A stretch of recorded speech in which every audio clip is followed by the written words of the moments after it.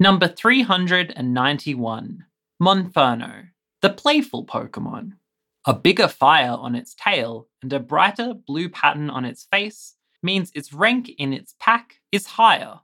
So what does this Pokemon spark in you, Ange? It looks very cute but mischievous, I'd say. What are your thoughts? You know, they always do make the monkeys that way, don't they? Yeah, they do. They really do.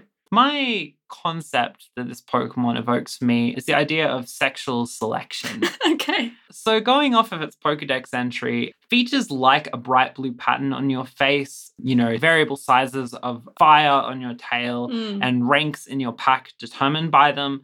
These are sort of like honest signals of health used in sexual selection so that sort of more viable or more prosperous animals will be more likely to procreate than less viable or prosperous ones. Now, this is troubling.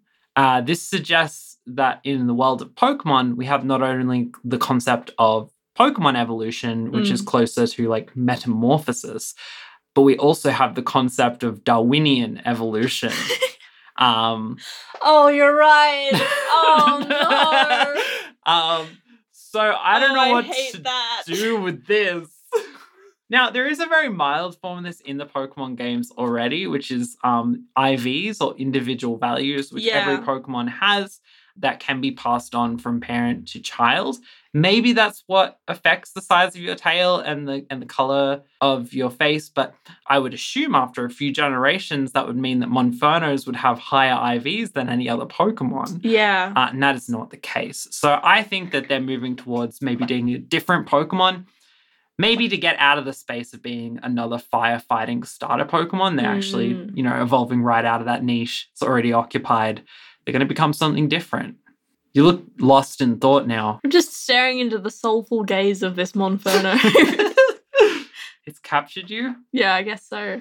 Monferno really is one of those Pokemon to me that just never needed to exist. But just it's just there to fill a chair. Yeah, it kind of is. I do like that it's wearing kind of like fingerless gloves.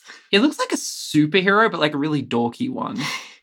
I'm going to have to give this buddy a 2.5 out of 5. I'm going to give it 2 out of 5. That brings us to a total of 4.5 out of 10. Next!